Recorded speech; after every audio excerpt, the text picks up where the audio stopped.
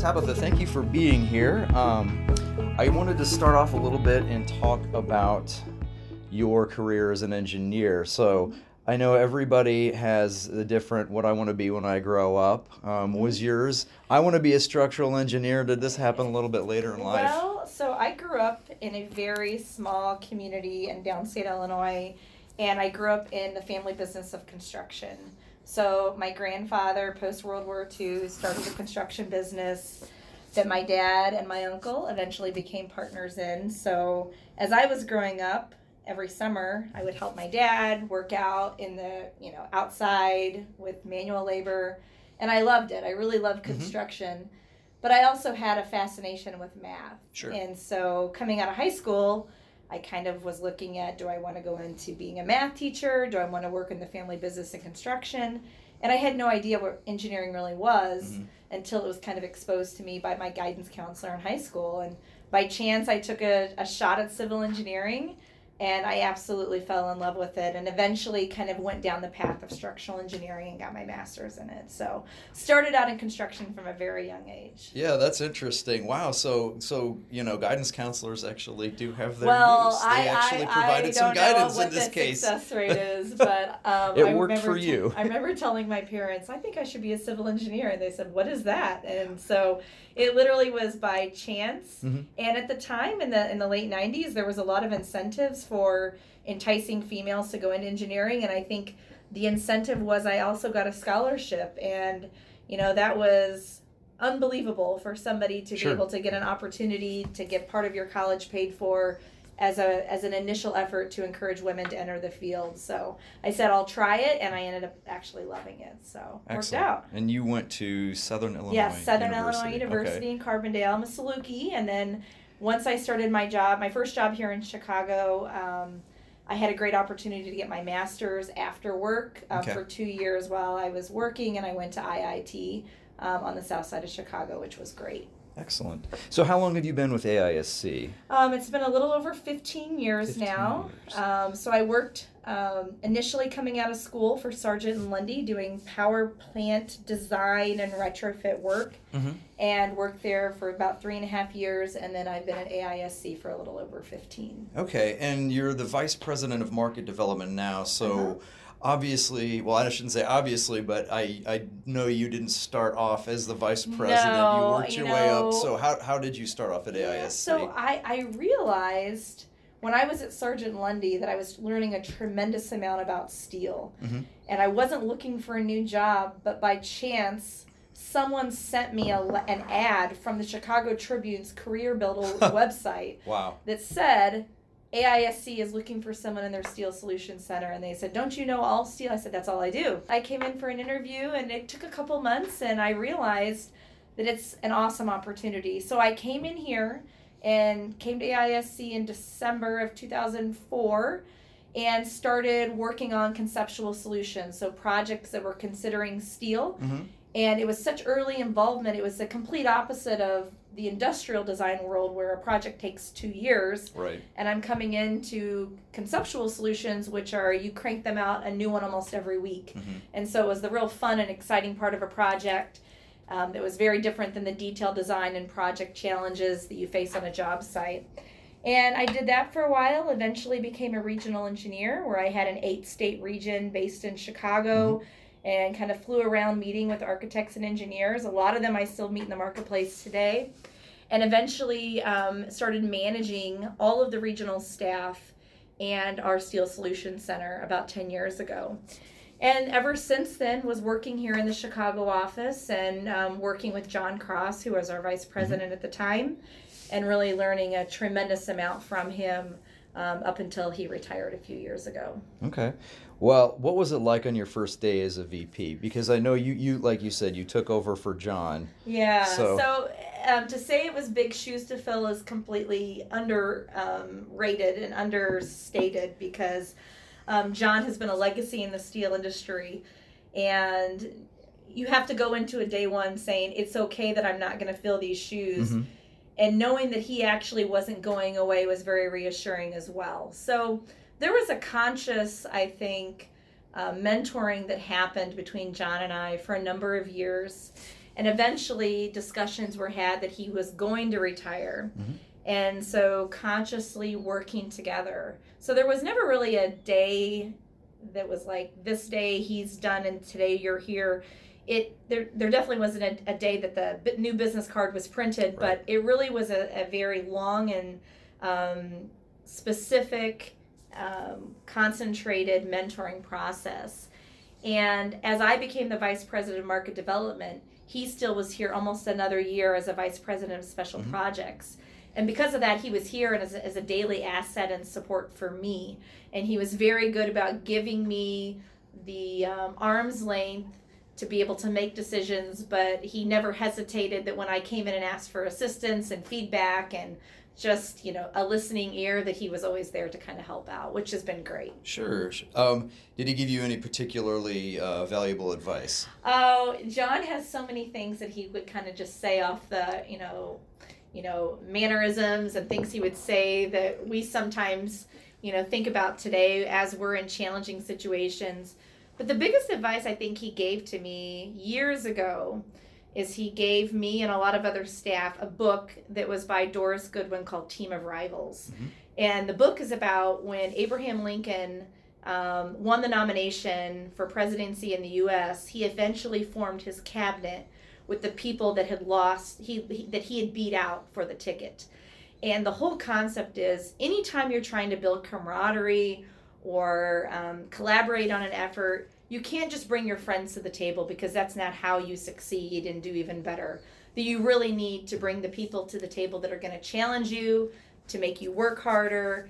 And I believe that is, I think, been a fabric of my success is, it also goes along with the saying of you keep your friends close and your enemies closer because you really want the feedback of the people to challenge you to help you do even better down the road. So that's been something he's instilled in me from day one. I understand your husband is a structural engineer too. I have to wonder what it's like having two structural engineers living under one roof. Well, we have 3 kids, twins who are in 8th grade, and we have a 2nd grader.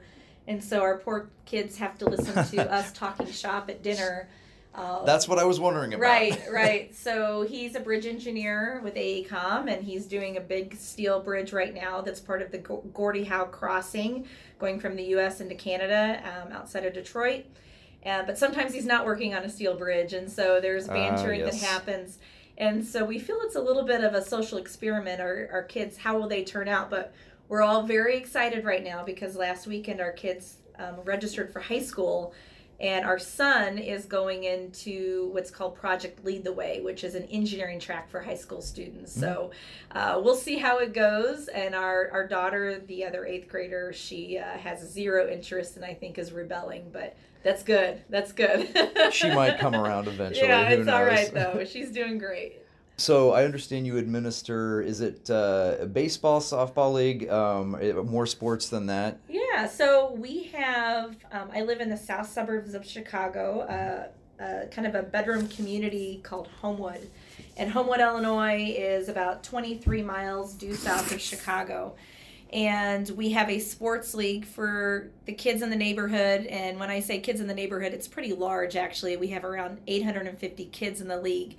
And we have t-ball, baseball, and softball for children ages 4 to 18.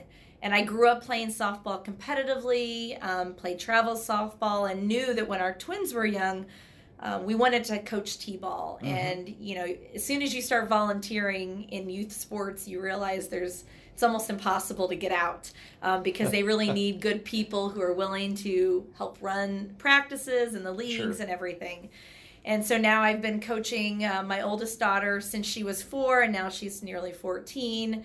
And for the last 3 years, I've been president of the league. So it takes a lot of moving parts to make a league run of 900 kids that kind of are coming from all over in the suburbs. And it's a wonderful way to give back. And the kids are super innocent, but as you know, running youth sports with parents can be a challenge. There are those parents who think they're better coaches than the coaches themselves. Yeah, and everybody thinks, not everybody, some people are very insightful, but some of them think that t-ball practice is going to lead to a MLB signing agreement or a college scholarship. And trying to get people just to appreciate the value of just getting the kids together to play ball is sometimes of a challenge, and it's not about the scholarship every day. Of course. So. Did you have to kind of nudge them into a little bit, or did they watch TV and say, "Oh, I have professional baseball. Well, I want to play"? Well, we grew up near St. Louis, and so home of the 11-time world champion St. Louis Cardinals. I'm aware. Needless to say, living in Chicago is tough. With not saying we have a lot of fan support in the Chicago area, that we've grown up showing our kids a lot of Cardinal baseball, and so they had an excitement for a very young age to be able to, put on their Cardinals cap and go to practice. Sure. About every 3 years, we were able to make it to spring training games. Not this year, great. But we're very excited. Last year, the Steel Conference was in St. Louis, and by chance that Friday was opening day, so I was very excited to take a couple coworkers and a good fabricator from High Steel. We all, we find each other in the industry. Who else is a Cardinal fan? Ronnie Medlock at High Steel is a big Cardinal fan. So Ronnie and I were able to go to the opening day ceremonies while we were at the Steel Day Conference. So that's pretty impressive. It was fantastic. I have to say, I've never been to the new stadium. I've walked by it. I've seen the Stan Musial statue. I had been to the old stadium, Old Bush Stadium. From an architectural standpoint, nothing special, but I have to say, I went to a midweek night game there. I had never seen a crowd as loud as I did there for a professional baseball game. Yeah, I grew up going to the games, and when I was really young, my parents didn't have a ton of money, but we would kind of always go to one game a year. Sure. And no matter what time of day, what game of the week it was, there was always a full house and always a roar there. And so that's what I always attributed every baseball game was like. And so as I got older and was traveling to see the Cardinals other places, you realize what kind of a gem that it is to have that. You got spoiled, yeah. Right. But I would like to say the new stadium, you have to visit. It's beautiful. Fabrication was done by Hillsdale Fabricators in St. Louis, and really wonderful steel architecture. So I'm a big fan of it. Excellent. Okay, switching gears a little bit from baseball to running. I understand you're a runner. How did you get started? Well, it's funny. So in high school, I played softball and volleyball. In college, I had some scholarship opportunities to play softball, but I kind of decided I just wanted to be a kid and go to school. So I said no to softball, went to college, and coming out of going to college and moving to Chicago for my first job, really realized that it was something that I missed, and I started playing with some leagues, slow pitch leagues here in Chicago, eventually played a fast pitch league, but found that your whole life changes when you get this first job. And eventually, right before I had kids, I met a friend who was joining a running club, and before you have kids, you think you're busy. You're not really, but somehow you think you're busy. Right. I remember those days. So I went with her to a couple of running club events, and she told me she's signing up for her first marathon. And I said, but you've never ran a 5K. And she says, that's okay. Well, I eventually went and watched her run the Chicago Marathon in 2003 and realized that there were people crossing the finish line that I could not believe could complete a marathon, and I said, I'm going to do this. So I was 100% inspired by watching the Chicago Marathon, and next year I towed the line and ran my first marathon that year. Wow. And then ever since then, I kind of had a marathon each year that I put on my list of it's kind of my personal escape from, all the challenges that you have at home, the challenges you have at work, that you can just go find, all you need is a pair of running shoes and you can go run. Sure. And now I travel for work all the time, and it's a great way for me to see cities. So I show up in DC for a day meeting. I can always pack my running shoes and go kind of see the monuments before my meetings and get some exercise in, and it's just very therapeutic and kind of my own personal challenges for myself. So excellent. So how many marathons have you run? I've done 11. Okay. I haven't done one in a few years. That's 11 more than me. But this year I did what's called a Ragnar, which was a ultra race where there were 6 of us, and we ran 200 miles from Chicago to Milwaukee. And so each of us had to do about 35 miles. And so it was, it's a personal journey of something you can do that's completely separate from your family and your work life, and the kids' commitments that are always dragging you and taking you everywhere. And so I just kind of like carving out something for myself. So it's good. Yeah. Excellent. So what was it like? So after you did the first one, you didn't say, "Oh, I can check that off the list." You said, "I can't wait to do another one of these." Well, no, you never say. I mean, maybe at some least people not do. right then. It's kind of like I could say comparing it to having kids. You have a kid and you're like, "Oh, I'm never doing that again." Sometimes you have more. That's kind of how running is for me. Is as soon as I'm done with a race, I forget about it. Don't put on running shoes for a month. And kind of like you forget about your kids. Right. Then I say, well, all right, here we go. Gotcha. Okay, very good. I mean, I have to ask, outside of Chicago, what's been one of the more memorable marathon experiences? So I went with my friend, and we did a half marathon in Miami Beach, which was wonderful. It was just like a weekend getaway. One time I did, and this isn't a marathon either, is we went, we had a conference, I think it was a steel conference when it was in Phoenix, maybe about 10 years ago. And the weekend after the race, the weekend after the conference, there was a 15-mile race in the county near Phoenix, and I can't think of it right now, but it was a desert run. And so we had scorpion training we had to go through, and it was the most beautiful race I've ever done in my life. Scorpion training. Yeah, but all the marathons I've done are in cities. It's on pavement. I'd really like to explore trail running more, because I just like the scenery. And of course, as I get older, I don't care so much about the time, which is at first a hard realization, but I'm okay with that. So. Very good. Thank you very much for your time, Tabitha. I appreciate it. It's been a good time. Excellent.